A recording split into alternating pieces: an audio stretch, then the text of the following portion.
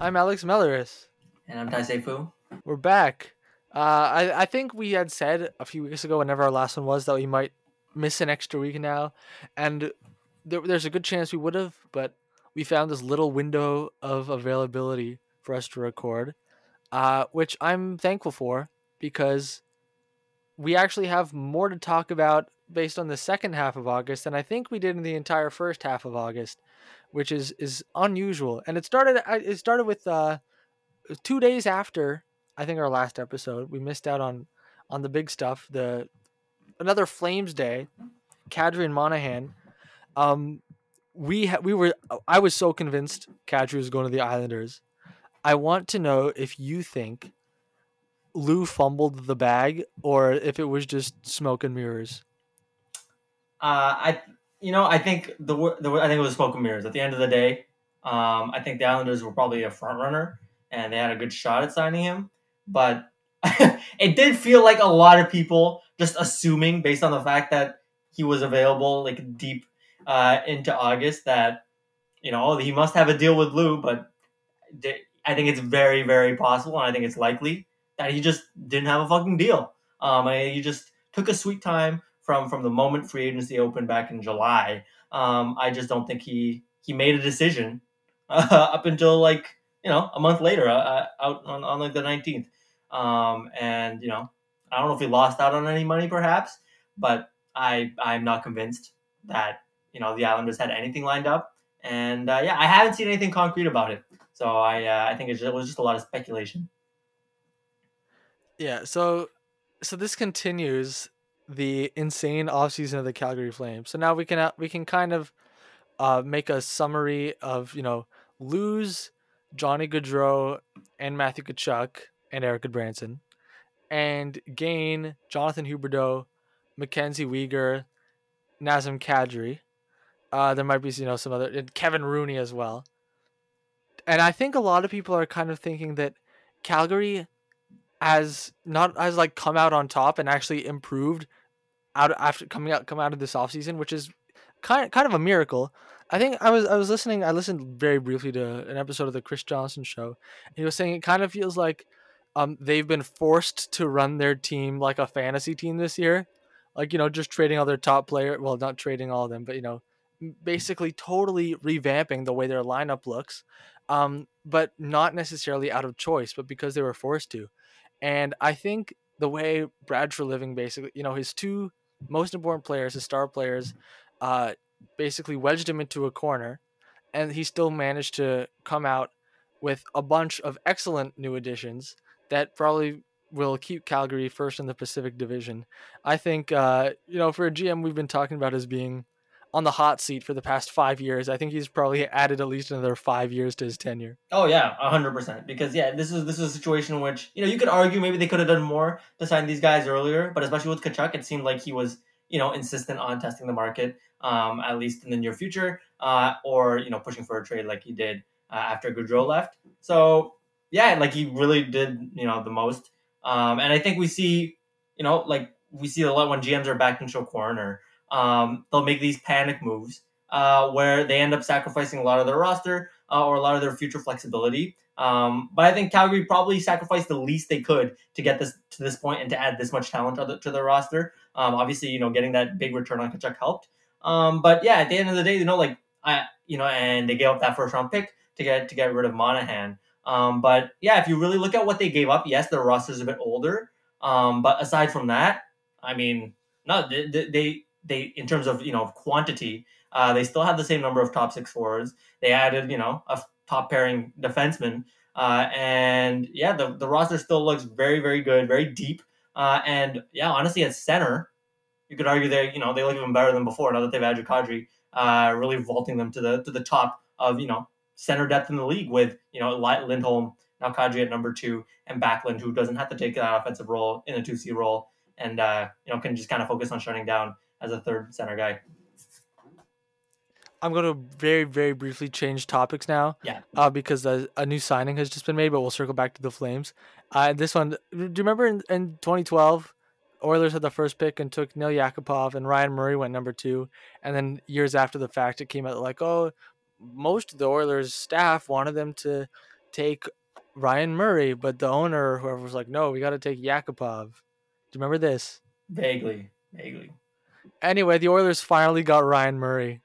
And Years they later. just signed him. Uh, Yeah, I thought that was, I think that's quite funny. Anyway, yeah, so another name I forgot to list and Flames lost slash got rid of this offseason, Sean Monahan.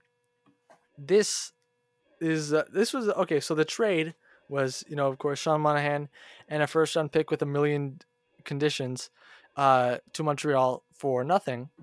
The cap dump to make room for Kadri. Monahan is coming off a straight up abysmal season. His injuries have, I think, hip injuries, if I remember correctly, have slowed him down tremendously. He is, if I had to guess, unlikely to return to his previous 30 goal point per game form. Um, do you think, giving up this first rounder, even with, they have that added security of that first rounder that's coming from Florida in the Tkachuk trade, which I think is what made them a little more comfortable with doing this. Do you think that's too high a price to pay? well, I think what this whole the losses that they sustained with the offseason, the one of the main real prices that the offseason has had, or the management has had to deal with, is that there's no more patience, right? You cannot wait for development guys or guys who had bad seasons to get better.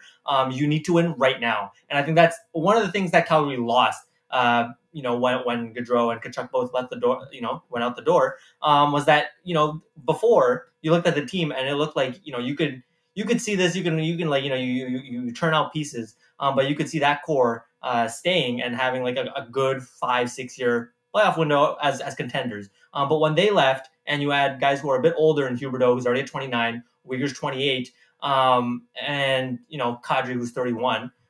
You need to, minus Kadri, because that's the whole Monahan thing. But you needed to capitalize right now, especially Huberdeau and Uyghur with their great contracts right now, to win now, right, and to go all in, whether it's this year and or in the next 2-3 years, while these guys are haven't gotten hit by the age curve too hard.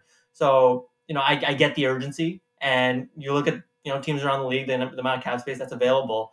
I think they were just kind of pushed into that corner, and it's a first round pick.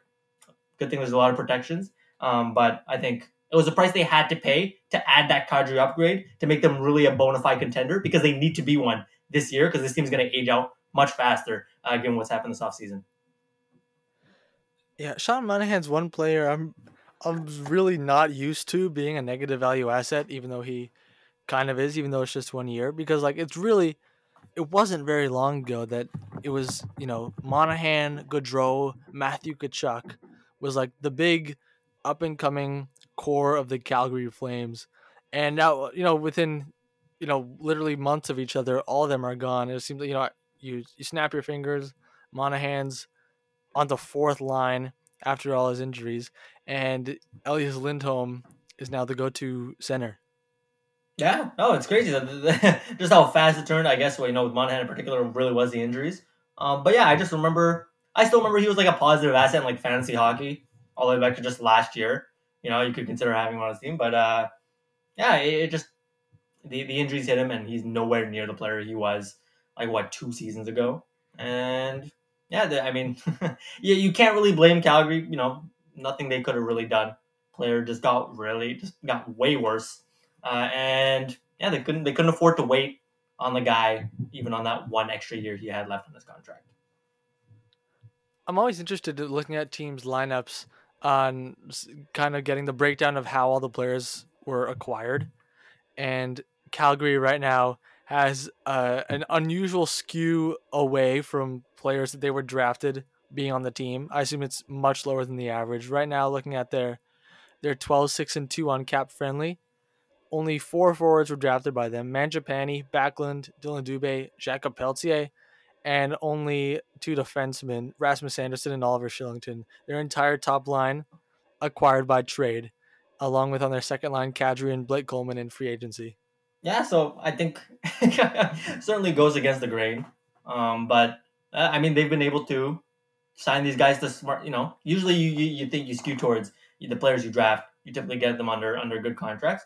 But no, like Calgary's been able to sign guys from outside or guys that they trade for without kind of falling for we acquired the guy, we gave up the assets, we have to give him a massive contract. No, they've been able to hit on their contracts, and that's a credit to Treliving. Because generally their cap situation is pretty good. We've talked about it beforehand. How it looks like they could still shed cap if they wanted to give up like trade away Lucic or Monahan before they made that trade. So yeah, it is a very well cap managed team. Even despite the fact that they acquired a lot of these guys externally.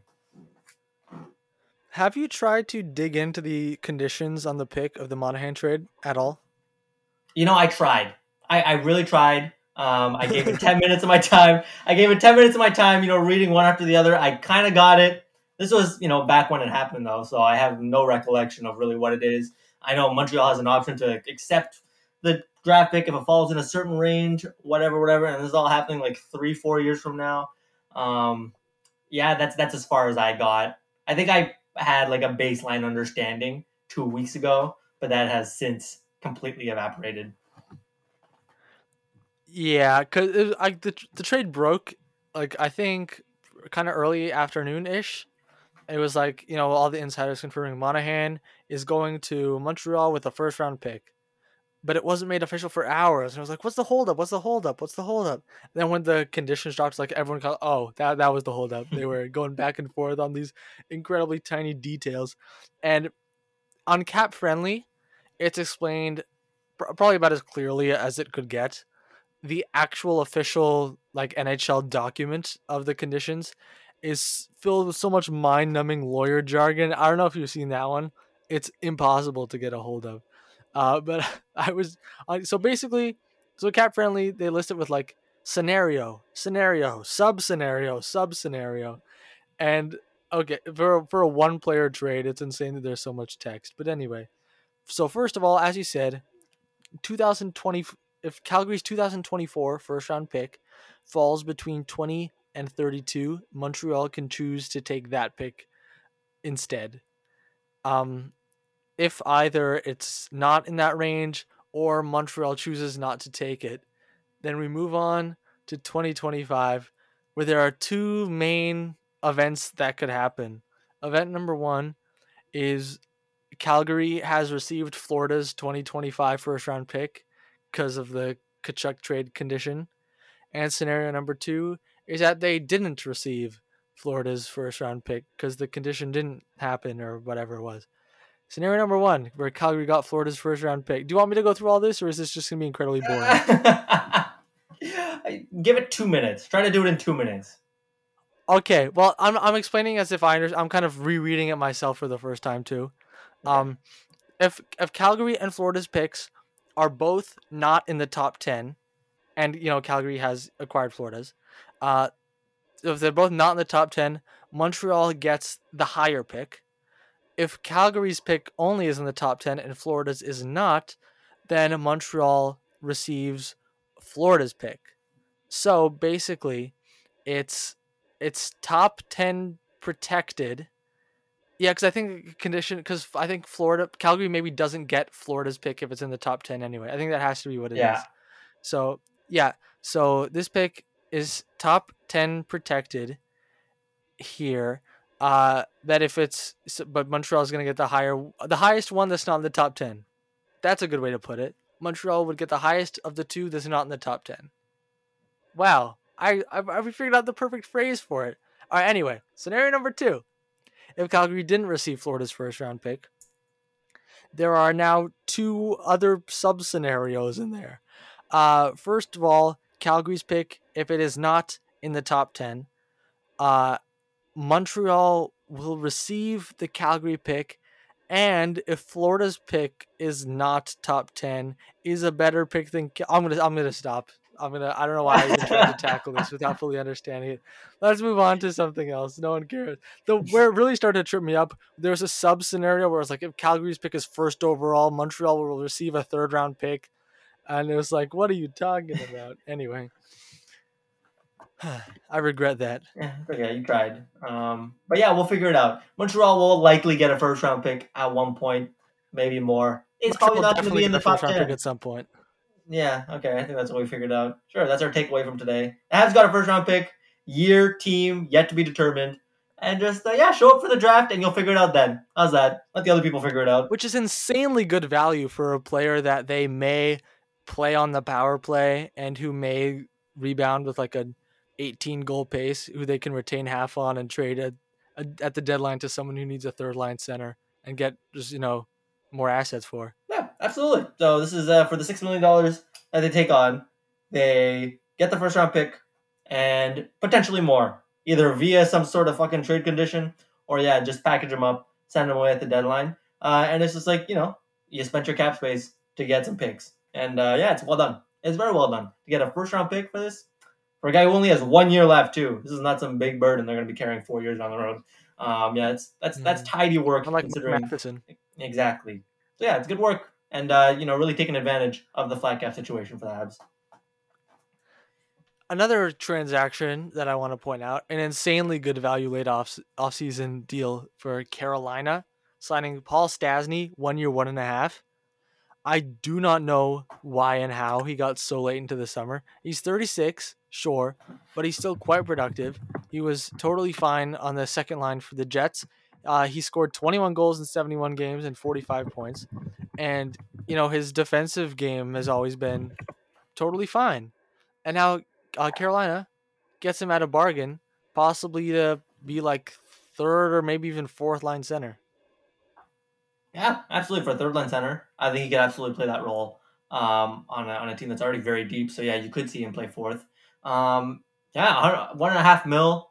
I don't. I think this is part of the NHL middle class really getting squeezed. Where yeah, teams are just out of cap space and they can't afford $1.5 million for a 36-year-old guy. And so that's where he's kind of stranded. I think that's what happened. And it's a phenomenon. Yeah, we just see throughout the league. It's tough for people at his age range, at his talent level. Yeah, I know people talk about like middle class getting squeezed, or I think even the Stars owner, whose name I don't remember, made some comment about it the other day when someone asked about like the Robertson and Ottinger negotiations. But I don't know if that's exactly what happened with Stastny. I feel like it's less so middle six forward gets squeezed as it is player who waits a little bit too long ends up getting squeezed, because every year there are players who you know make that mistake and lose out on money. Like, is Paul Stastny really that much less valuable than Mason Marchment, who got like 4 by 4.5 from Dallas on day one of free agency? I know he's older. I think they're still pretty comparable players, though. Yeah, I think it's more of a general trend. I mean, you still have your guys like Kevin fucking Rooney, right? We mentioned him earlier, getting a contract from the Flames. But yeah, I think in a situation where the cap is growing regularly, maybe guys can wait longer and they still get snapped up for more money. I think you know what I mean. Like obviously, there's going to be the distribution of players who get contracts and players who don't. You make mistakes with your agent. But I think as a general trend, mid level players are not the contracts aren't being as handed out as easily as they were like 4 years ago. Yeah, wait, so were you saying that like sometimes players will like wait long into the offseason and still get a good deal? Because like, especially someone's of Stasny's caliber, I don't really remember that ever happening. I feel like that kind of mid tier, low tier level of player, the strategy has to be take the biggest contract you get offered on day one, because there's never going to be a better one than that. Yeah, I don't have any examples off the top of my head. That's very possible. But yeah, maybe he just would have gotten a better offer earlier on. Like the offer that he was waiting for would have actually showed up at his door instead of him kind of getting left hung out to dry deep in here. I'm not sure. Honestly, I don't have a great grasp of agent negotiations. But yeah, that's just my sense. This is like it is weirdly low for Paul Stastny at this point. I don't think it's really low for Phil Kessel though, who signed like an identical contract, because he's kind of a defensive liability, to be honest. But he's fun. Yeah. So is this our A1 transition? Yeah, sure. Why not? Yeah. So yeah, went to Vegas. I didn't remember the contract details, but yeah, sure, $1.5 million. That's you're right. Defensive liability. I mean, it was to the point where like we're worried for this guy. Not only would he get signed in the first place, but is he going to sign somewhere where he might get healthy scratch, lose that games played streak that he's got on right now? And the answer is yes. No, I think he's. You look at the depth on Vegas. The depth on Vegas on the wing is not great. So I think he can. How many games does he have left? About 30 before he does it, and then he can retire. I think, and plus, you know what? The big thing I got out of that, the big piece, the nice quote, was that Phil Kessel sure sounds motivated, which good for him after like 2 years of like fucking around in Arizona, doing jack shit and just racking up the games played. He sounds like he wants to win. He sounds like he wants to be good, and I think that in and of itself, it may be small, but I think it's a positive thing. It means he'll work to keep his roster spot, and we can still continue to cheer for him. I'm optimistic, barring an injury, that he gets the record. This was a good PR move for Vegas, I would say, because everyone was talking about how god awful their vibes are as of late, and who doesn't love Phil Kessel? Lighten the mood a little bit. But I think I'm probably less optimistic than you that he's going to end up breaking this record. Because do you really trust? Sure, the winger depth on Vegas is leaves much to be desired. But are you really going to put it past the team who traded Max Pacioretty for nothing to properly evaluate its wingers? Because I will not. And I will say that I can easily envision a scenario where in the fourth game of the regular season, or whatever, Kessel gets scratched in favor of William Carrier, Jake Lecision, Keegan Colasar, and Michael Amadio. How about that? Ain't no way. Ain't no way. I will throw a fit. And this is the risk that Vegas takes with this. Of course. This is the risk Vegas takes on. This is a positive move PR-wise. But if you manage to scratch this guy, you're fucked. Now everybody's going to hate you without a single exception. So yeah, they're you might have a great record night. It's a big celebration for Phil. If you do manage to interrupt that, nobody's gonna like you. Nobody's gonna like it, and might as well leave the league at that point. Because you're right. Nothing has gone right PR wise for Vegas. They're PR laughing stock, and there's still room to screw up on this one. I gotta say. Does Bruce Cassidy feel like the type of coach who would scratch Kessel just because he thinks the streak is like a distraction to the team or whatever, and you can't put the no I in team? I think that's a Mike Babcock thing to do. I think Bruce Cassidy seems to be relatively player friendly, so I'm gonna say no. That's the early take. He doesn't seem like that kind of coach. Okay.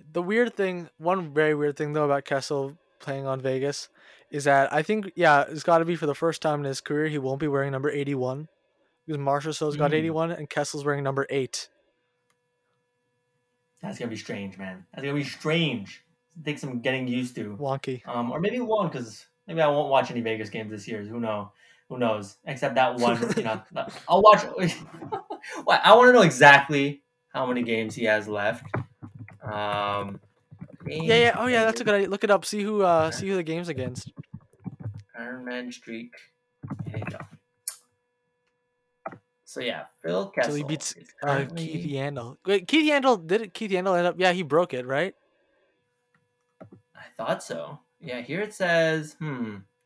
Why does it say 7 here?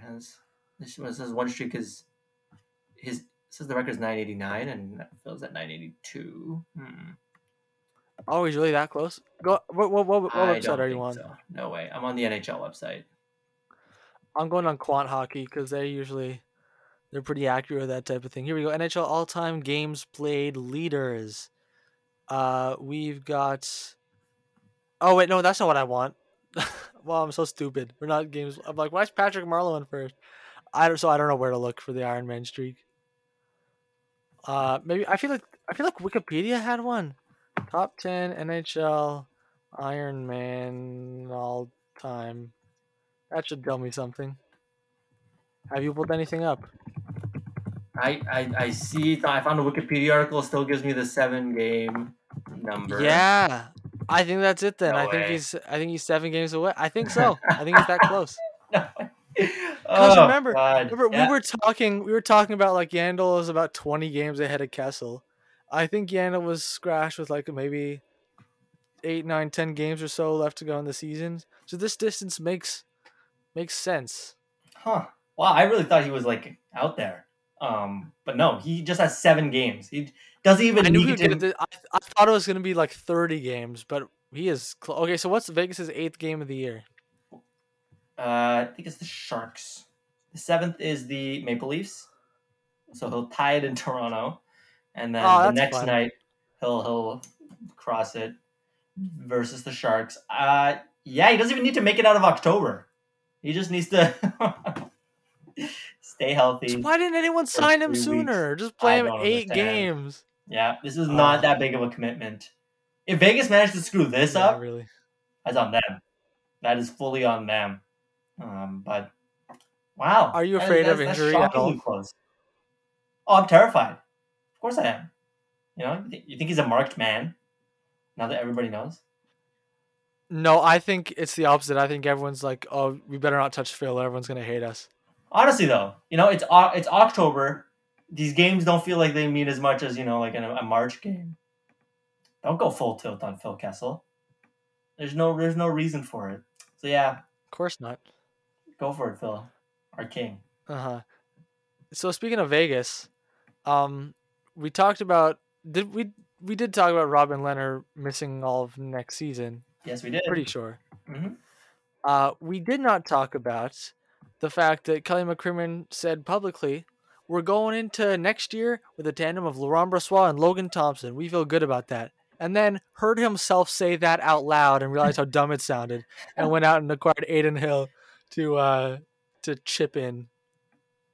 Yeah, good for the. I mean, like it's barely an upgrade though. It's not starter caliber. I'll tell you that. Aiden Hill at this point is a backup goalie. So now they have what 2 backup goalies and Logan Thompson, who I don't even qualify as a backup goalie. He's like an AHL goalie. So still not that much better, and they're just there to hold the fort. But then again, it's the entire season. So yeah, I think it's insurance. See, we were talking like Laurent Brossoit might not even be healthy to begin the season. So, at least this Aiden Hill, they'll have 2 healthy goalies to begin the year at least. But even then, I mean, yeah, Hill's nowhere near starter caliber. I think San Jose was where they got him from. San Jose thought he was, right? Didn't they acquire him just last year for like a 2nd-round pick? Well, they acquired him, in the hopes that he could maybe be that, but if not, that he would tandem with James Reimer, and Mhm. Reimer was much, much better than him, so he became the backup. Yeah. And then they acquired Capo Kakinen to be the backup instead, so I guess he fell out of favor there. Yeah, so it looks like you just acquired the 3rd-string goalie of the San Jose Sharks. Of the San Jose Sharks. It's brutal. I think the deal is fine, based on the circumstances, only giving up a 4th rounder to get an option in net when you were that desperate. That's okay. And I do not underestimate, because everyone talks about how unpredictable goaltending is, and especially when you have, no sure things, nothing close to a sure thing like Vegas, having 3 question marks is 50% better than having 2. That's my perspective.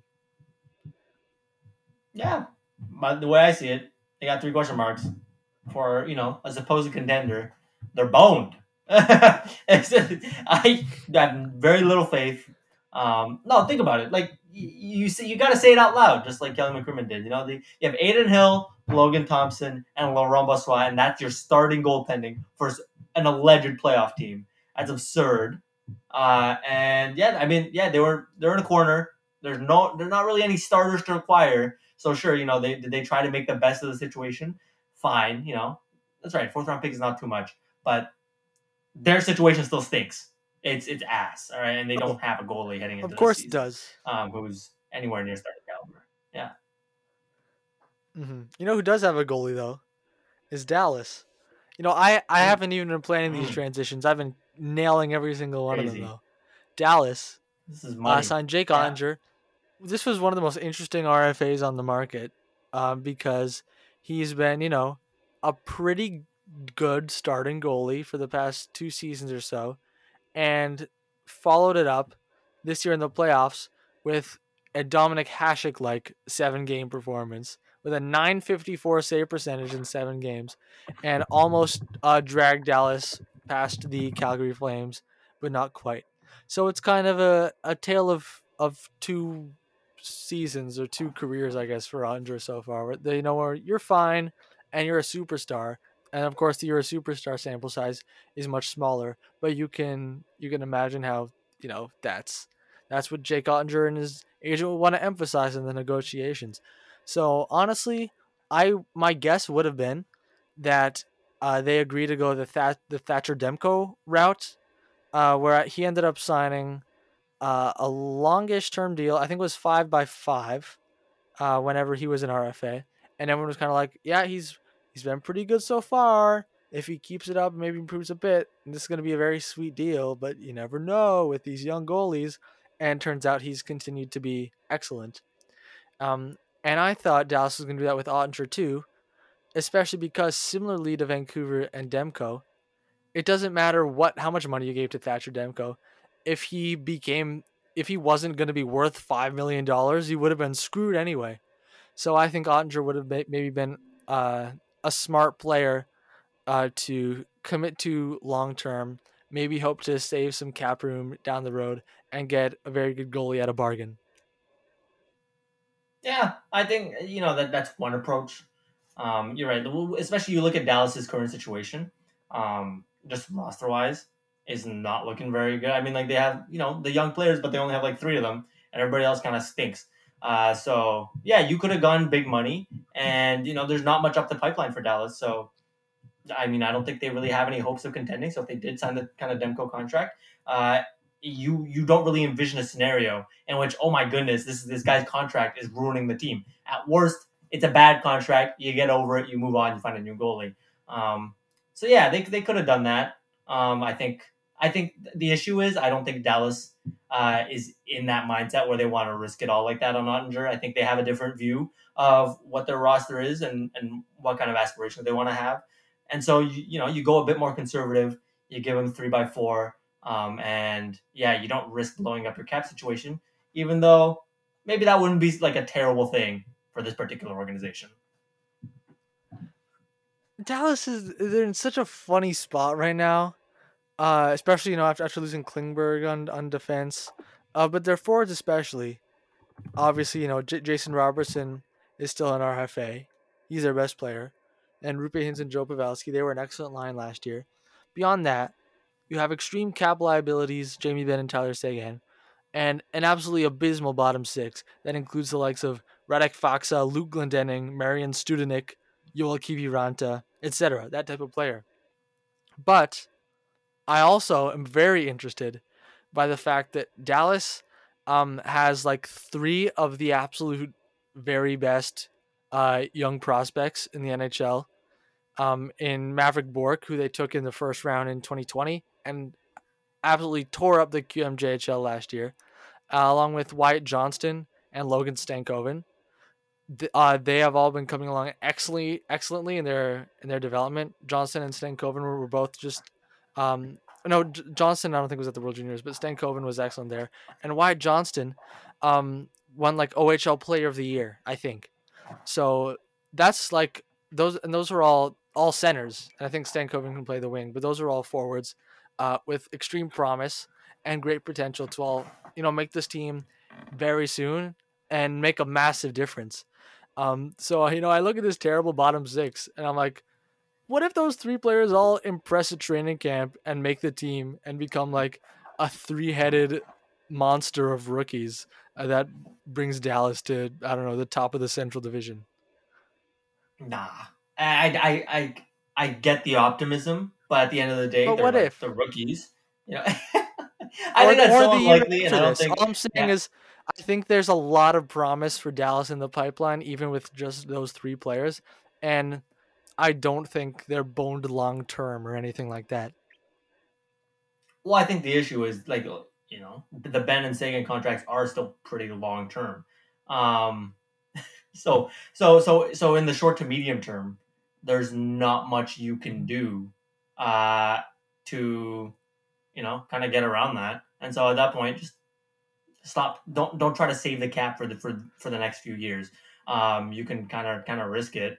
And yeah, like kind of bank on the, when these guys start to enter their prime. I mean, like the three guys that you mentioned. But even like Robertson, Hintz, they're both still pretty young. So I think this current iteration. I feel like you can have optimism for the rookies, but I think that optimism is misplaced if you expect it to make a significant difference in the next, say, 2 years. I think it's too soon, and I think the rest of the roster is just not strong enough, whether it's depth on defense or even at forward, to make that jump, because you can't upgrade because you're like committing $20 million to Ben and Sagan. Man, why does it always have to be so negative?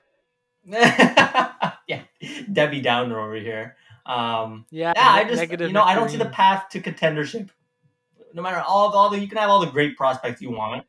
Um, yeah, this team kind of stinks, and that starts with Ben and Sagan. They stink because of those two. Because of those two contracts, I have zero optimism. If this team was better in a better Okay. cap situation, I would understand. But they're not. So that's a yikes. Okay, Jamie Ben's got 3 years left on his deal. That's not crazy. Tyler Sagan's got 5. That is crazy. If Sagan goes on LTIR at some point, then what? Does your stance change? Do you think Dallas could become a bona fide Stanley Cup contender by 2026? Well, you're banking a lot on these rookies, really kind of taking a Yes. top six role, because I they don't have believe in enough top all six of them. They're players. going to be stars. Like long term, how many top six players do they currently have on their roster? What is it, two? Like It in is like 3 years from it now. is wait, no, like at this present going into next season, how many top 6 players do they have on their team? No, I'm saying, like, if you're projecting for 2026, how many players can you reasonably say are going to be in your 2026 top six that are currently on the active roster? It's Robertson, it's Oh, Hintz, you can't. Well, and now you're just making like a bunch of qualifiers. Like how many players are going to be in the top 6? I could say Robertson, Hintz, and reasonably any of those 3 prospects: Johnston, Bork, and Stankoven. But now, based on your qualifier for your dumb question, I'm not allowed to say those 3. well, no, you can. So no. What I'm saying, there's just not enough to make that top six. To round that out, and then to have like, and then you can't just add all three of those guys that are prospects. So say one or two of them hit, you're still missing like two top six guys, and the rest of the roster is kind of barren. So Yeah, well, I that's 4 years. Maybe this is a bad thought exercise of trying to guess perhaps exactly what Dallas's lineup is going to look like in 4 years. fair. That's a perfectly valid criticism of this exercise. Um, That we yeah, accidentally stumbled into. yeah. But even in this thought exercise, I have trouble envisioning a contender out of this current roster, out of this current cap situation, and even this prospect pool. You've always been a Dallas non-believer, haven't you? Yeah, I'm a Dallas fan. I have no faith whatsoever. They're a very mid franchise, and they just do mid things, They are. like this middle of the road contract for Onger that is gonna be Like fine. make Pete DeBoer the You know? coach. Oh God, yeah, that too, right? Like it's just everything's kind of mid, and they don't swing for the fences that often. Everything is just kind of okay. Let's take the safe route. Let's take this. Oh, let's try to aim for eighth in the conference, and they get it, sure. But where are you really? You're here with a 20 million cap hit for two guys who stink for the next 3 to 5 years. How much do you think Jason Robertson's going to get on his deal? That will probably be signed soon. Versus how much do you think he should get? Man, that's so tough. I have not like I don't know. He should probably get like what? Like so it depends. Like how do we expect a long or short term contract?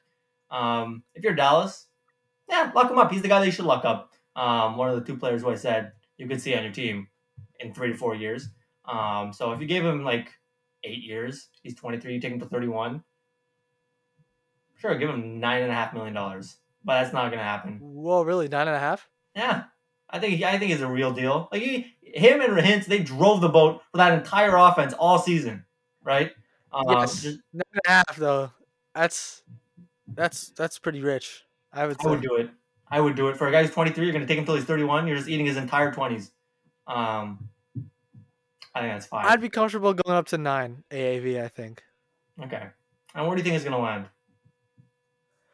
I think he's gonna be bridged like Ottinger. Um, and I don't think players like Robertson mind that really because then they get the massive payday on the next deal, kind of Yeah. like Alex DeBrincat's gonna do pretty soon. And Jason Robertson is, I think, a similar level player. So I think, say he gets, how old is he? He's 23. 23. I'm not sure if would he still be RFA after a 3-year deal or would he need to have a 2-year deal? Do you know? No idea. Let's see if I can. Okay, His cap say it's 2 70K. years. Yeah. Um, I think he gets like 6 mil for 2 years, and everyone's gonna go, "Oh, that's such a bargain," and it is because then when that's done, he's gonna get like 10.5. Mm-hmm. Yeah, I think. Yeah, the problem is he has no real negotiating power to push for more than 6. Because based on his play, you could argue for 7, 8. No, maybe not 8, but 7 at least. Um, but yeah, no, I'm pro bridge deal, pro short term for the players. That's how you maximize value, especially given the flat cap when it does eventually start moving up.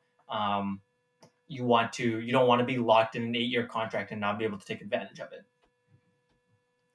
Yeah. And that's something the Buffalo Sabres knew, that it's smart to lock up players long term, which is why Tage Thompson got a 7-year deal, total of $50 million, 7.142857 million AAV.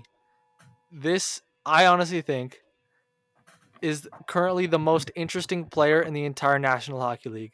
That is my. I have a very. There is no one more fascinating to me than Tage Thompson at this moment. You start. Oh, okay. You don't want to qualify. You want to wait.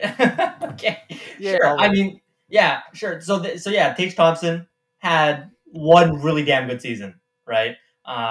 He scored almost 40 goals, played the whole season, and he had like 68 points. Prior to that, it wasn't much in terms of sample size. He played 40 games a year before, had 14 points, so he really just kind of exploded.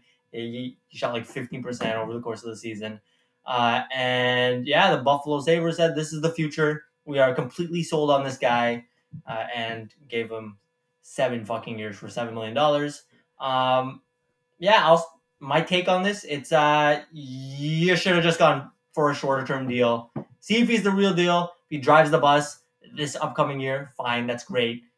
Give him his payday. Yeah, sure, it'll be more expensive than $7 million, but at least you'll have that kind of reassurance that he's legit. But yeah, this is really just one season of great performance, and they locked him in for 7 years. I think it's too early. It's too early for Tage Thompson, or it's too early for the Buffalo Sabres to sign this kind of contract. It's extraordinarily risky.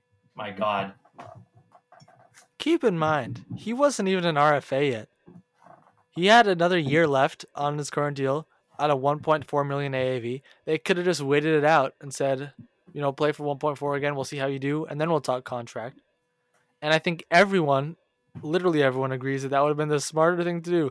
Because do you really think Tage Thompson is going to perform better than he did this year? You think he's going to score 50 goals and all of a sudden now you have to give him like 9 million or something? Like the downside on it is, much more pronounced than the upside of this compared to if you had just waited. But what I'm talking about with what makes him so interested, because we have, there are breakout players all the time in the NHL, but a lot of the time, especially if the breakout player is 24 years old, like Tage Thompson won this past season, it's a player everyone kind of saw coming. Like, oh, this player's got a lot of potential. They're going to break out soon. Tage Thompson, by age 23, everyone had written him off. They said he's a bum. He's going to play on the fourth line forever. And it was honestly, it was like there was nothing to indicate he had this potential in him. In his draft year, he played for University of Connecticut. He scored 32 points in 36 games, which is very good for someone of that age at that level. But what I learned listening to Puck Soup yesterday was that he had 14 goals that season, and 13 of them were on the power play. And the only even strength goal he scored that year was against an Arizona State team, I think, that had like 5 wins the entire season, and a goalie who dropped to Division III the year after that. So anyway, he was drafted in the first round by the St. Louis Blues. Um, he Played a bit in the AHL the year after that. The year after that, he played 41 games, half a season in St. Louis, 9 points. Then, of course, was a part of the famous Ryan O'Reilly trade. And Ryan O'Reilly led St. Louis to the promised land, the Stanley Cup. And everyone said, "Oh, Buffalo, worst trade ever. You got a bunch of nothing pieces. Patrick Berglund, Vladimir Sabatka. Drafted Ryan Johnson with that first round pick. Tage Thompson is awful. He scored 12 points the next year. And then what did he do? He only played one NHL game, 1920. Maybe he was injured. I don't know. And then his career high in goals was 8. He had 8 goals, 14 points in 38 games in the 56 game 2020-21 season. And at this point, when a player is 23 years old, especially someone who's kind of, underlying offensive numbers kind of, oh yeah, he's good on the power play, but even strength, he can't really do anything. He's just big. He's not very fast. He's never shown a prolific scoring touch, even at the AHL, let alone the NHL. And now he's turning 24 years old. And all of a sudden, Buffalo decided to move him from the wing to center. Not only that, but make him first line center after Jack Eichel was traded. Well, actually, Jack Eichel didn't even play this past season for Buffalo anyway. Played him with, the best wingers, Jeff Skinner and Alex Tuch. And all of a sudden, 38 goals. 38 goals. That's insane. And this morning, I watched a highlight pack on YouTube of Tage Thompson, of all the goals Tage Thompson scored this season. He passes the eye test too, let me say. Sorry I didn't watch much of Tage Thompson in Buffalo this season, but he scored some really impressive goals. He scored some off the rush. He scored some with an incredible shot from far out. He scored some in tight. He scored his goals all in different ways. And I know obviously when you're looking at the highlight pack of the goals someone scored, it's generally going to make them look pretty good. But he looked dominant. And I still think that it's not smart to sign him to this deal at this point. But I also think I don't know. I don't even, because I want to say a lot of people are underestimating the fact that Tage Thompson may have, finally hit his stride and he actually is this good of a player. But I also want to emphasize the fact that he never showed any signs of possibly being this good before this season. And because of that, there's definitely a lot of reason to believe that it could be a flash in the pan. So that's why Tage Thompson is the most interesting NHL player that there is. Yeah. Your case is well presented. It's that risk that this is just kind of a fluky season. He followed the phenomenon of someone's got to score over the course of an 82 goal season. Not to say it was dog shit, but certainly boosted by the fact, first line center minutes, power play time, all that to kind of boost his numbers. Where maybe he's not somewhere close to a 38 goal kind of caliber guy. And if he isn't, then $7 million a year for the next 7 years is going to be tough to justify that price, and that's the issue. I find it hard to see. I think it's very unlikely that he lives up to that contract or even outperforms the contract, given just how small the sample size is of Tage Thompson kind of exploding on the scene. See, I'm hesitant to call the sample size small because the sample size was 78 games long of dominance. And the underlyings from this season are very good too. An unbelievable step up from the previous seasons in his career. And I'm also hesitant to chalk it up to the someone has to score phenomenon, because I feel like the someone has to score phenomenon is like when Ryan Dzingel scored like 20 goals for the Senators in 2018. Like, sure, someone has to score. No one has to score 38 goals. Most teams don't have a 38 goal score.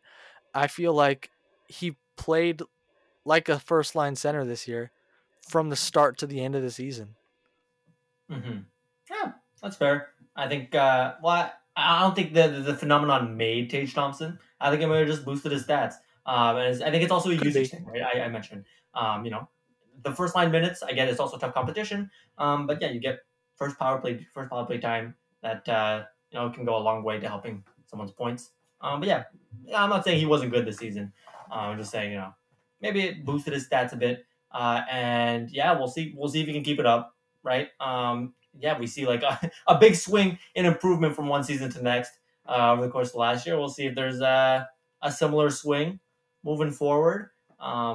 yeah, maybe he just like fucking figured it out. That's possible. At which case, like $7 million is like fine.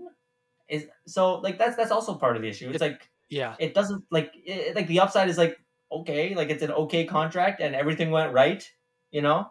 Um, so yeah, even the win is obviously you get yourself a great center, but like contract wise, you're exposing yourself to a lot of risk. Where the potential for a bargain is maybe not as clear cut, or as great, even if he does hit. yeah. I mean, the message at least is very clear with the contract, which is Tage Thompson is our number one center for the very long term. And what do you think about that? Uh, which is bold, but I mean, you know, if he keeps up the level of play that he had this season throughout the entire thing, I think the deal is perfectly fine. I wouldn't have made it. I'll reiterate again, despite the fact I'm complimenting Tage Thompson profusely. I think waiting it out was the smart thing to do. Um, but actually, oh, here's a fun stat. This is like the identical deal to the Kevin Hayes contract on the Flyers. Makes it look a little better when you think of it that way, doesn't it? Yeah, that's a pretty friendly comp for Tage Yeah. Thompson. No kidding. Mm-hmm. So, in conclusion, I'm a Tage Thompson Yeah. believer. I think he's going to score at least 30 goals again this season. I think Buffalo is going to be better as well, despite the fact that Eric Comrie's their starting goalie. Um, and I think Owen Power is going to win the Calder. I just made that one up off the top of my head, but I'll sit with it. I'll live with it. Okay. All right. I think my take is that being the negative Nancy that I am, don't like the vibes of the Sabres.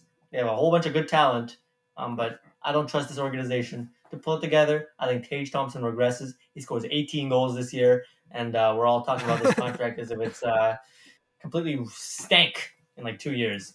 So there's my Honestly, I'm prediction even for Tage Thompson. Yeah. it was honestly even generous of you to say there's a whole bunch of good talent on the Buffalo roster because I don't know if I would go that far. Yeah, fair enough. Not on the roster, just like upcoming. Maybe people are optimistic that it is risky. The Owen Power, Darlene takes another step. All that. Just the young guys. They've got decent, young talent, with respect to the rest of the league, but still a dog shit team. And yeah, belongs in the basement. And yeah, that's my take. That's my Tage Thompson prediction. You say 30, I say 18. And that's what we're paying $7 million Okay. for. They had an incredible draft this year, though, and they do have a very good pipeline. But man, they should have drafted Jesper Wallstead when they had the chance instead of Isaac Rosen. Ooh, Their yes. goaltending is Yeah, so barren. nobody in the pipeline. That one hurt. They drafted Yikes. All Topias right. Leinonen this year in the second round. This year, famously Mm-hmm. the year with no good goalies, but alas. Time that one a bit off. Okay. So yeah, that's the Buffalo Sabres. Um, what other news is there? There was a trade. I don't see. I can't do the transitions, man. I just don't have it. I don't have it. But yeah, there was a trade. Dmitry Kulikov was traded from the Wild to the Ducks for free. Future considerations in a move that's so I'll start with Anaheim. This is good for Anaheim because we talked when they signed Klingberg. There's like nobody on that defense. It's barren besides like him and Drysdale. And yeah, Kulikov's a nice addition to the bottom four. He's good defensively, and he comes like at a reasonable price at $2.25 million. A free defenseman. What's not to love for Anaheim? Yeah, I'm surprised that this is the one Minnesota wanted to get rid of because he really is, he's a defensive stalwart. And I hadn't been a Kulikov fan forever. I thought he was kind of overrated, but he's actually a very excellent defensive defenseman. That being said, though, I was glad to see this deal happen, because it clears up a spot on Minnesota's blue line for a player I really enjoy, which is Kalen Addison, who is absolutely ready for the NHL, has been very good in his limited NHL showings, and borderline dominant in the AHL, where he's been for a little too long now. And there had been a logjam on Minnesota, Spurgeon, Brodin, Dumba, Jacob Middleton, Kulikov had been there, John Merrill. think I'm forgetting a name. Alex Goligoski. Yeah, that's it. So it's like not much room for Kalen Addison. Now there's some room for Kalen Addison, and I am excited to watch him flirt. Kalen Addison's gonna win the Calder. There. What do you think of that? You say he's gonna tie with Owen Power? Is that your Yeah, take? it's gonna be a perfect tie between Owen Power and Kalen Addison, for the Calder Trophy. No, there you go. You heard it here first. Um, yeah, I think I'm surprised they couldn't get something for Kulikov, to be totally honest, because I feel that it just feels like a very reasonable contract at $2.25 million, and it It's just goes to completely show reasonable. the state of the cap in the league. Yeah, like I think normally you could get like a mid to high round pick for a guy like Kulikov, who's just a very good defensive defenseman. Um, but yeah, they had to give him up for nothing. This is kind of a poor man's like Pacioretty trade where he's not a cap liability. It's just Minnesota needs the cap room and nobody wants to pay him shit for it because nobody has the space for it. It does feel like Minnesota maybe was like, we need to make room for Kalen Addison, so they were like, oh, we'll trade Dmitry Kulikov for nothing. You know what would have been smart for the Red Wings to not sign Ben Sherratt and acquire Dmitry Kulikov for nothing instead. Yeah, 100%. Um, that would have been a way. Well, at least that would have been a negative move to begin with. Yeah, But yeah, no, 100%. I don't understand that. But yeah, this seems like the kind of thing. Well, I think it's hard to predict. It feels like Minnesota kind of decided they wanted to do this. Well, I don't know. I think they have been shopping him actually. Now that I say that out loud. So yeah, shame on Detroit. You bungled it. And yeah, as I said for Anaheim, free defenseman. For anything, just flip him. I think he has only 1 year left on his contract. It's a I think solid so. asset. All right, last piece of news before our guess who. There is one player who we talk about a lot on this show. We talked about him a lot during the Colorado Avalanche Stanley Cup run, far too much, so we must talk about him again now that he's found a new team. That is 35-year-old Jack Johnson signing with the probably basement dwelling Chicago Blackhawks for $950K.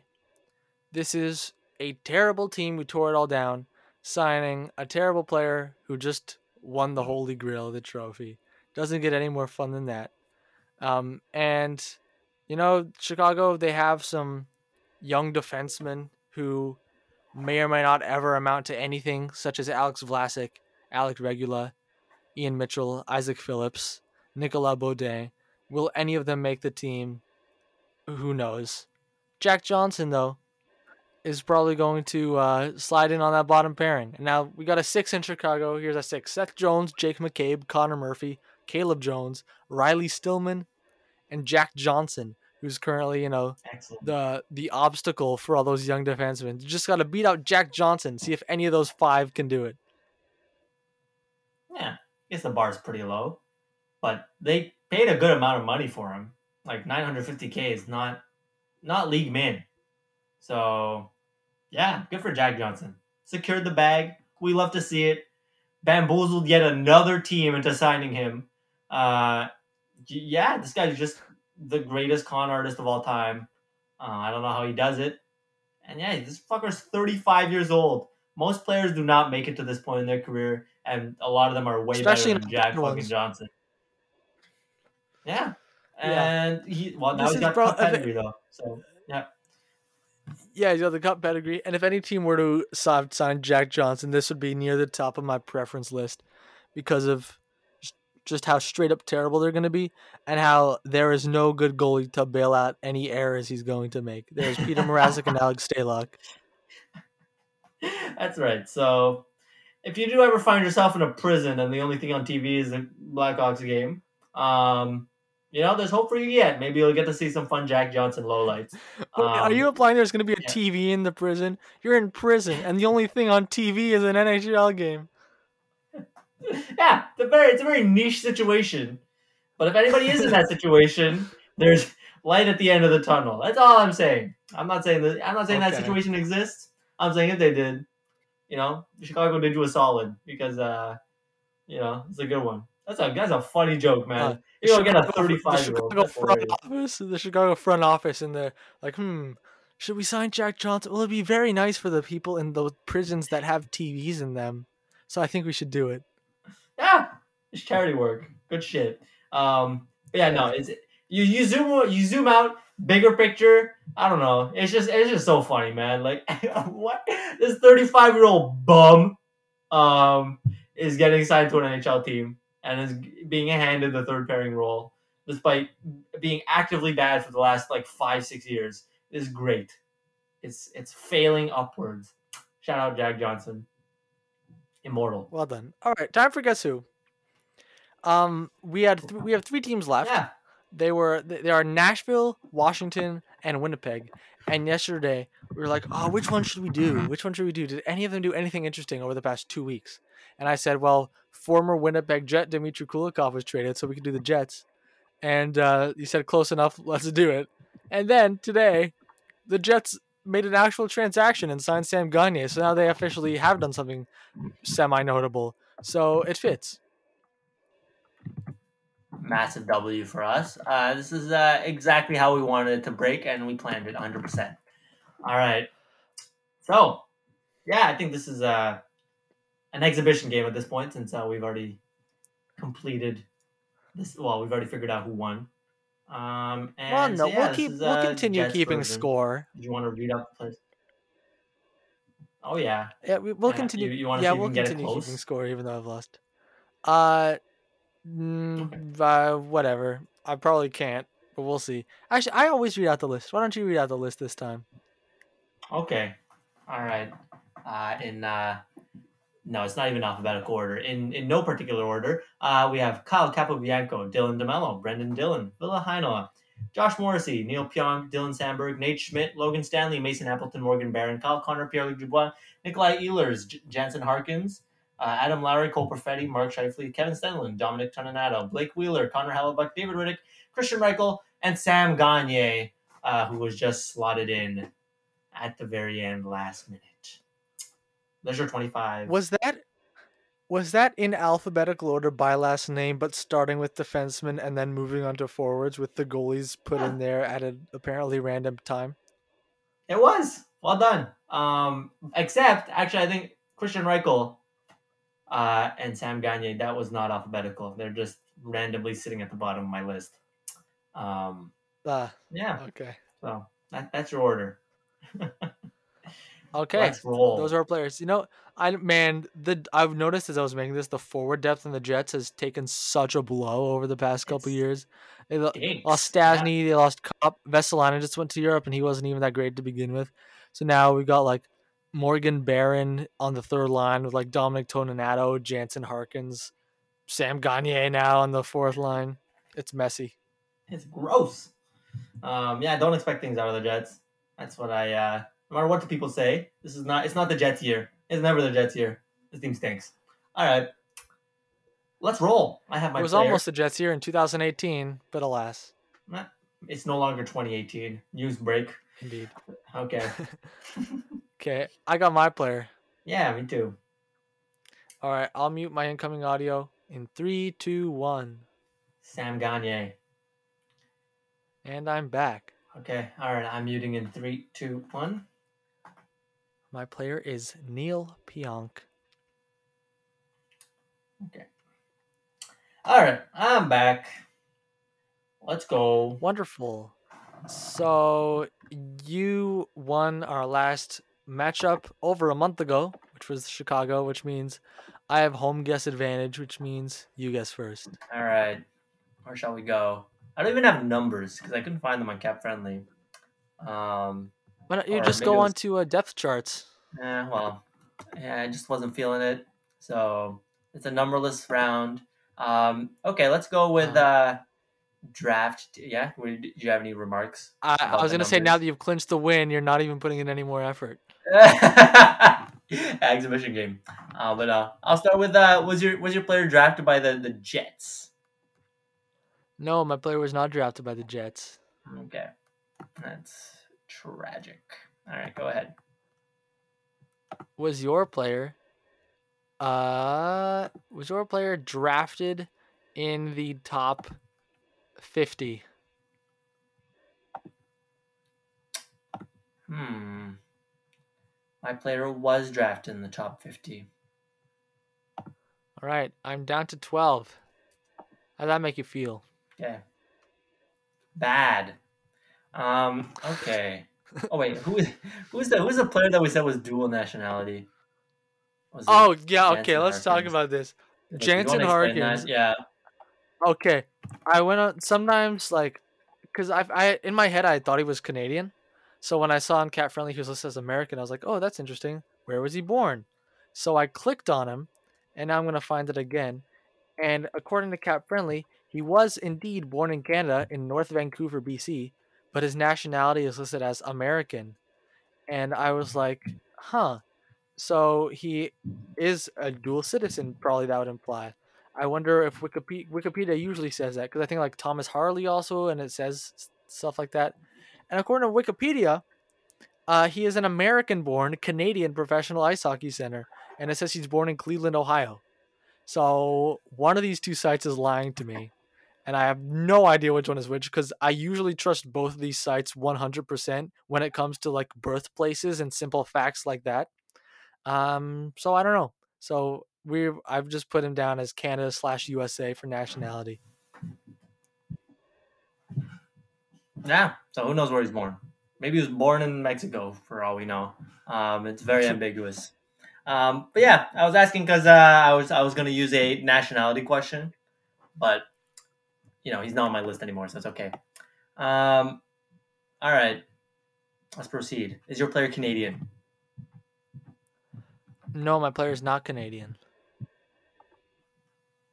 This is breaking poorly. Okay. Oh, is it?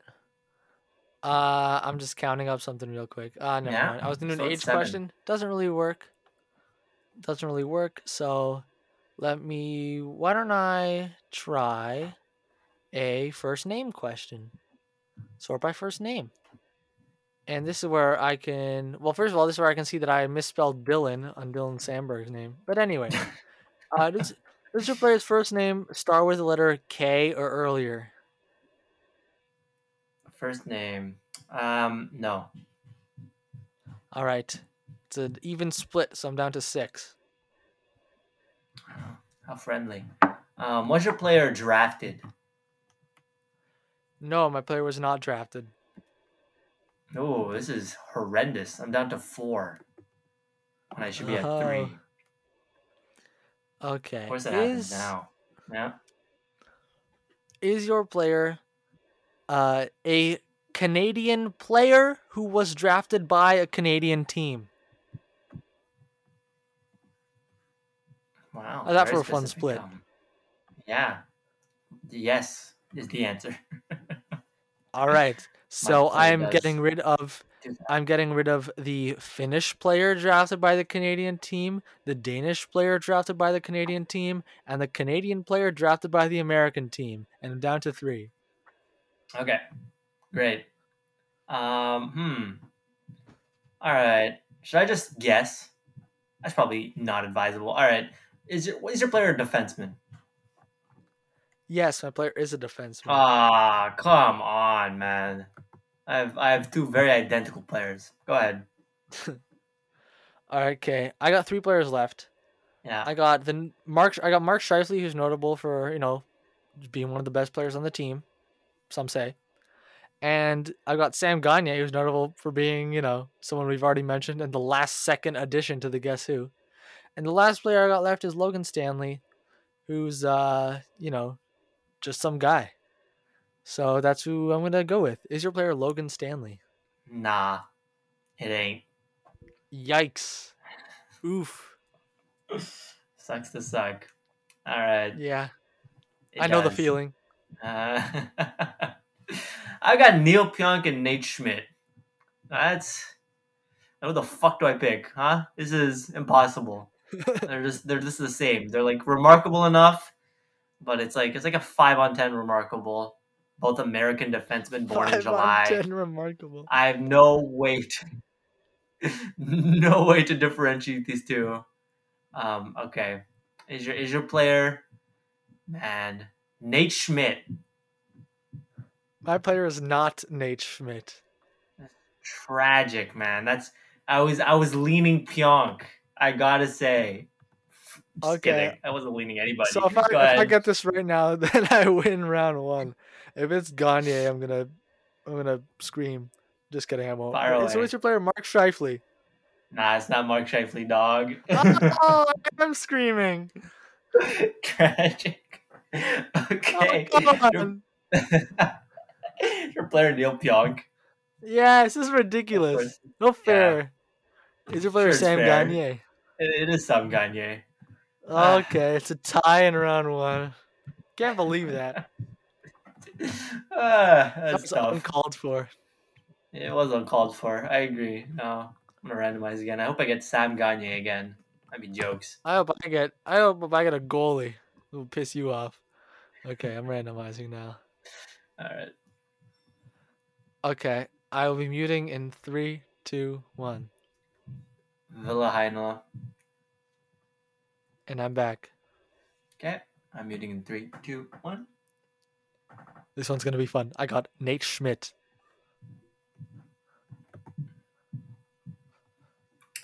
All right. Back. Okay. So I guess And, first this who time. starts? Shall you start? I do start, don't I? Yeah. Yep. All right. I'm gonna sort by age. See if we got a nice age split to open things off. It's all right. It'll do. Is your player 26 or younger? No. Hey, I'm Yes. down to Yes. 12. Wait. Oh, Yes. Wait. I'm not What? down to 26. 12. Wait. 26 or younger? Is Yeah, what he said? is your player 26 or younger? Yeah. Yeah. They are 26 or younger. I misled you. Yes. Okay. Sorry to Okay, rain on your got it. parade. Boo. Okay. Is this like in the game of poker, professional poker, where someone's like, "I fold." Just kidding, I don't. And to see what everyone else's reactions were. Yeah, I was just throwing you off your game, man. I can already guarantee Yeah. a W. All right. It's my next level strategy. Just give fake answers and see how you react. All right. Was your player drafted in the first 2 rounds? No, my player was not drafted in the first 2 rounds. Okay. Cool.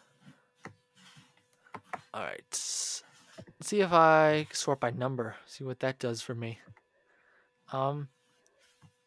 Does your player have a number that is less than 70?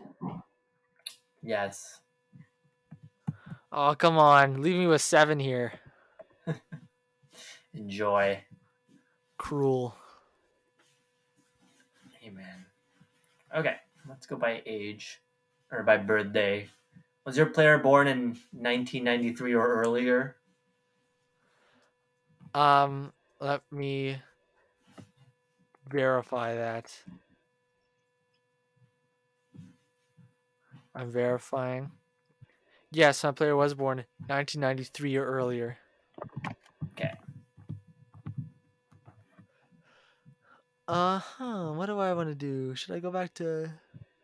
I always like the draft spot questions. Those are usually pretty easy and nice. Was your player drafted in the top 45?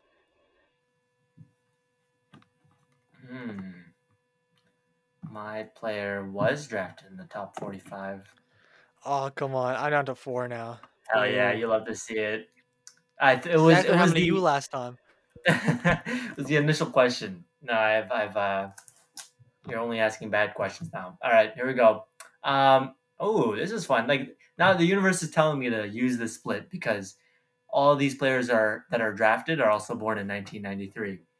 So either way, it gives me the same result. Was your player drafted? No. Okay. So they were not born in 1993, is what you're telling me. I never said that. You don't have to comment. You don't have to comment. You can just go ahead. Okay. Is your I was gonna ask a question, but now I'm getting second thoughts. Is your player 23 or younger? Yeah. Okay, down to my final two: Ville Heinola and Dylan Sandberg. All right. Well, I'm down to 3. I can win it right here. I've got David Riddick, Nate Schmidt again, and Brendan Dillon. Did you have Brendan Dillon last round? Wasn't that a whole thing? Or no, it's Logan I Stanley. Pionk last See, round. Nate. No, I meant your guess. You had like Logan Stanley as your nobody guy who was supposed to be your easy slam Oh dunk guess. yeah. Yeah. Yeah, Brendan Dillon seems about right. Is your player Brendan Dillon? No, my player's not Brendan Dillon. Wow. That's shocking. It's insulting. All right. Go ahead. Okay, so I got Ville Heinola here, Dylan Sandberg. They're both in general very similar. They're both, left shot defensemen, semi-promising prospects who are probably both going to play. But what makes Ville Heinola more notable to the two of us is that right when Sam Gagner signed today, I said, let's put him in and remove Heinola. And then eventually you said, David Gustafson is way less notable. Let's take him out instead. So that's what we end up doing. And Ville Heinola is now notable for being the guy who almost wasn't in the quiz. So that's why I can't guess him. Is your player Dylan Sandberg? Nah, it ain't. Nope. Oh! No chance. Boo! Drafting all the notable players. Not drafting. Yeah, this guy really said Ville Heinola is notable. I thought this would be a slam dunk. This guy does not seem notable at all. But neither has Dylan Sandberg that notable either.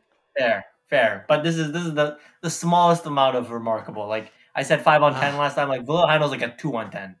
Like, and he's a 1 on 10 if we hadn't talked about him before. So think about that. All right, Nate Schmidt or David Riddick? That's seems pretty straightforward to me.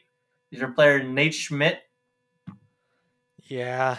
Quality. Man, Quality. I thought, of course you would end up with him next to a goalie. I was so sure you weren't going to guess him till the end because I was Schmidt versus Pionk last round. You're like, these players are exactly the same. Wow. But I was wrong because he ended up with a goalie. I should have got my first. What I was about to guess was, is your player European? And that would have left me with Heinola and Ehlers. And I would have gotten it. Yeah. But I didn't. You didn't. I should have asked, is your player Nate Schmidt from the very beginning? But, it just didn't occur to me. Let's go around. Yeah. I should have done. I think it worked for me recently when instead of doing a bunch of even split questions to try and swing a little harder. Okay. Yeah, go for it. Swing away. Yeah, I will. You have another round. I have another round to try and end out with a tie. Okay. I got my player. Me too. Okay, I'm muting a 3, 2, 1. Adam Lowry. And I'm back. Okay, I'm muting in 3, 2, 1. My player is Dylan DeMello. Okay. All right. We good? So, yeah. Yep, go ahead. Swing away. Okay. Oh, should I swing? I don't know. Kind of tempted. But all I need to do is secure the tie, so maybe not. All right. I'm going to go with I was going to go name, but maybe last name? That could be cool. Yeah, sure. Last name. Does your player's last name start with H or earlier in the alphabet? Yes. Off to a good start. Here's a fun swing. Start. Does your player have a number that is an even number? Is it a fun swing? Let me see. No. This swing has not paid off. Question. All right. So that means your player either doesn't have a number or has an odd number. So goodbye to all the even number folks, of which there are relatively too few. Actually, I'll admit it now. Actually, yeah. I'll say what I was trying to do. I really wanted to try and get a Final Four that included Pierre-Luc Dubois and Dylan DeMello, so that I could ask, does your player have more than one capital letter in either his first or last name?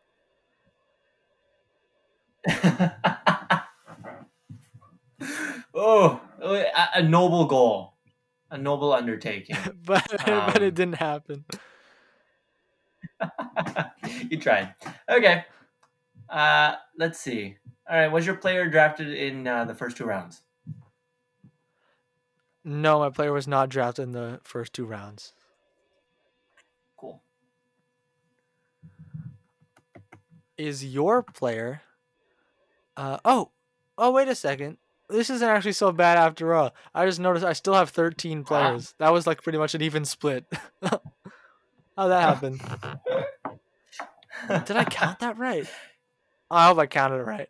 Anyway, is your player Canadian? Yeah. My player, let's see. Now that I don't have enough sheets, I've lost all the data on these players. Okay, my player is not Canadian. Great, I'm at 7. Okay. How should we split these? Oh, should I swing for the fences? I think I shouldn't. Was your player drafted in the 6th round? Yes, my player was drafted in the 6th round. Nice.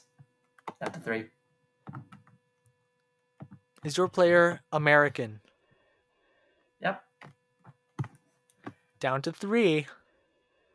All right. Let's see if I can secure the tie and thus the win.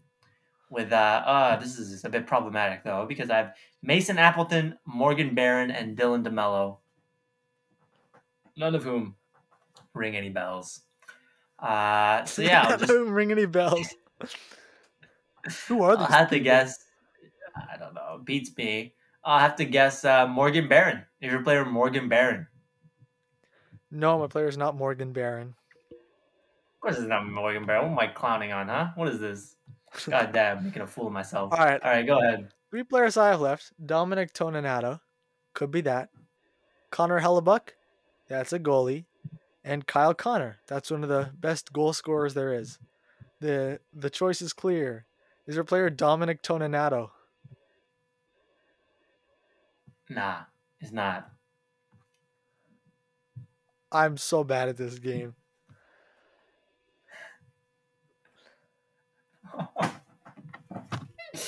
I botched it.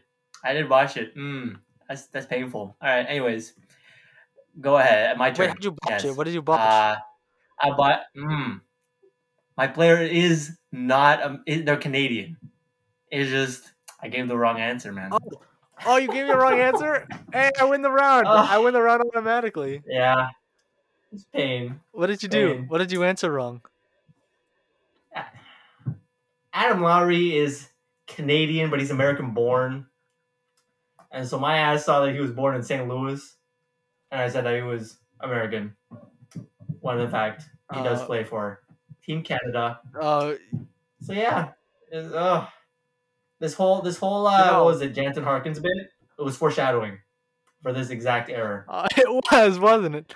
You know, if you really wanted to be a stickler, you could say he is American, and it was my responsibility to know that. But I appreciate the fact that you're not such a dick, so you're not going to do that to me. No, I don't think the loophole is there for me to take. It's there. It's there. Actually, he is technically an American citizen. You know, actually on my spreadsheet, well, remember I mentioned that I had to Google shit because I ran out of spreadsheets, so they left. But even if I had checked my spreadsheet, I just pressed undo a bunch of times. Adam Lowry is listed as American. So looks like I was doomed to make this mistake either way. So sucks. Here's one thing though. That's on me. Yeah. If I did have a Final Four that was these 3 plus Adam Lowry, I am 90% sure I would have guessed Adam Lowry anyway. So maybe that makes you feel better. I can rest easy. I can sleep easy tonight, knowing I would have tied the guess who either way, and that there's nothing I could have done. Okay. Do you want to guess my player just for shits? Yeah, sure. So I had who did I even have at the very end? I even lost that. It's okay. Who did I have? Mason Appleton and like some other dude who I no longer recall and can no longer summon on my Excel sheet. Um, oh, it was Dylan DeMello, Mason Appleton, or Morgan Barron. So was your player Mason Appleton? No. Oh, okay. There you go. I'm good. I'm good. Who was it? Okay. It was DeMello. You had Okay, already guessed all right. Morgan I didn't Barron. make any mistake yet. Was that? Yeah, I already guessed Morgan Barron. Now I guess maybe it was Appleton. Turns out I would have gotten was it in the DeMello. last round. Yeah. I got 3 consecutive defensemen of exactly equal notableness in Pionk, Schmidt, DeMello. Yeah. 5 on 10. That's pretty good. Pretty good. So yeah, there you go. Guess who? It's a tie today. Last Indeed. round shenanigans there. And yeah, that's that. Do you think there's anyone who was listening to this podcast who, when we were talking about Jansen Harkins being a dual citizen, was thinking to the Jets roster and be like, Adam Lowry's a dual citizen too. How don't you know this? And then felt validated when it came back to bite us. Yes. Do you think that person exists? I do. You know what? I'm going to be an optimistic Oliver for once. And yes, I think that person exists. And that's right. They're pumping their fist in cosmic justice.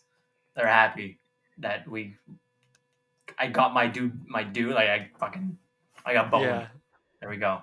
All right. Well, anyway, you might have noticed this episode was on a Friday. Didn't even mention that.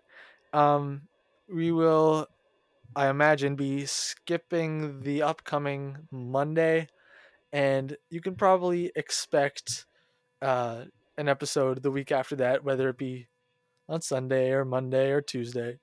We'll get back into rhythm as the season approaches, and actually, since the end of September is when we started this whole podcast business 3 years ago. That is when we unofficially / officially pronounce a new season of Fusion. And it's our last episode of every September is the first episode of our upcoming season. And now we will be entering season 4 of Fusion and Hockey Podcast. And to mark the occasion, I always alter I make a little new arrangement of our theme song. So look out for that in a little less than a month. Hell yeah. Big hype. Okay. So I think, is there You anything laughed else when you I want to said add? season 4. Yeah, that's crazy. It's nuts. Oh man, it's been 3 years. I don't know. Just yeah, that's just crazy to me. Yeah, when you're doing something only for fun and no other reason, it's pretty easy to keep going.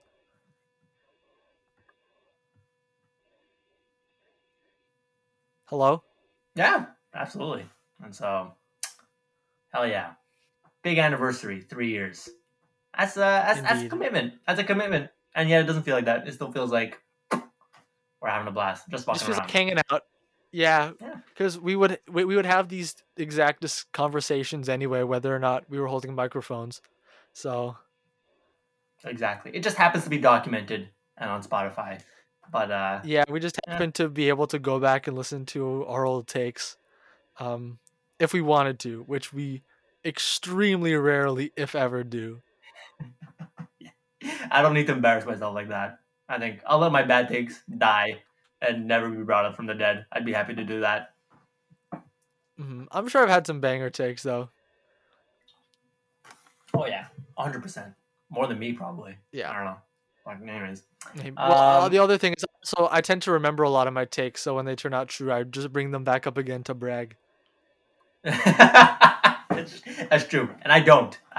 The moment that take exits my mouth, there's a Forget pause about it. for maybe like 2 weeks, and then the take is evaporated. Separate the take from the take artist. Is that what you're doing? Exactly. Yes. Yeah, you could even. Yeah, I'm humbled. You call my takes. That implies that my takes are art. Which I don't know if I'd go so far, but okay. Yeah. There we go. Anyway, that's the episode. Thanks for listening. Instagram is Fusion and Hockey Podcast. And we'll be back in about a week and a half. Ciao.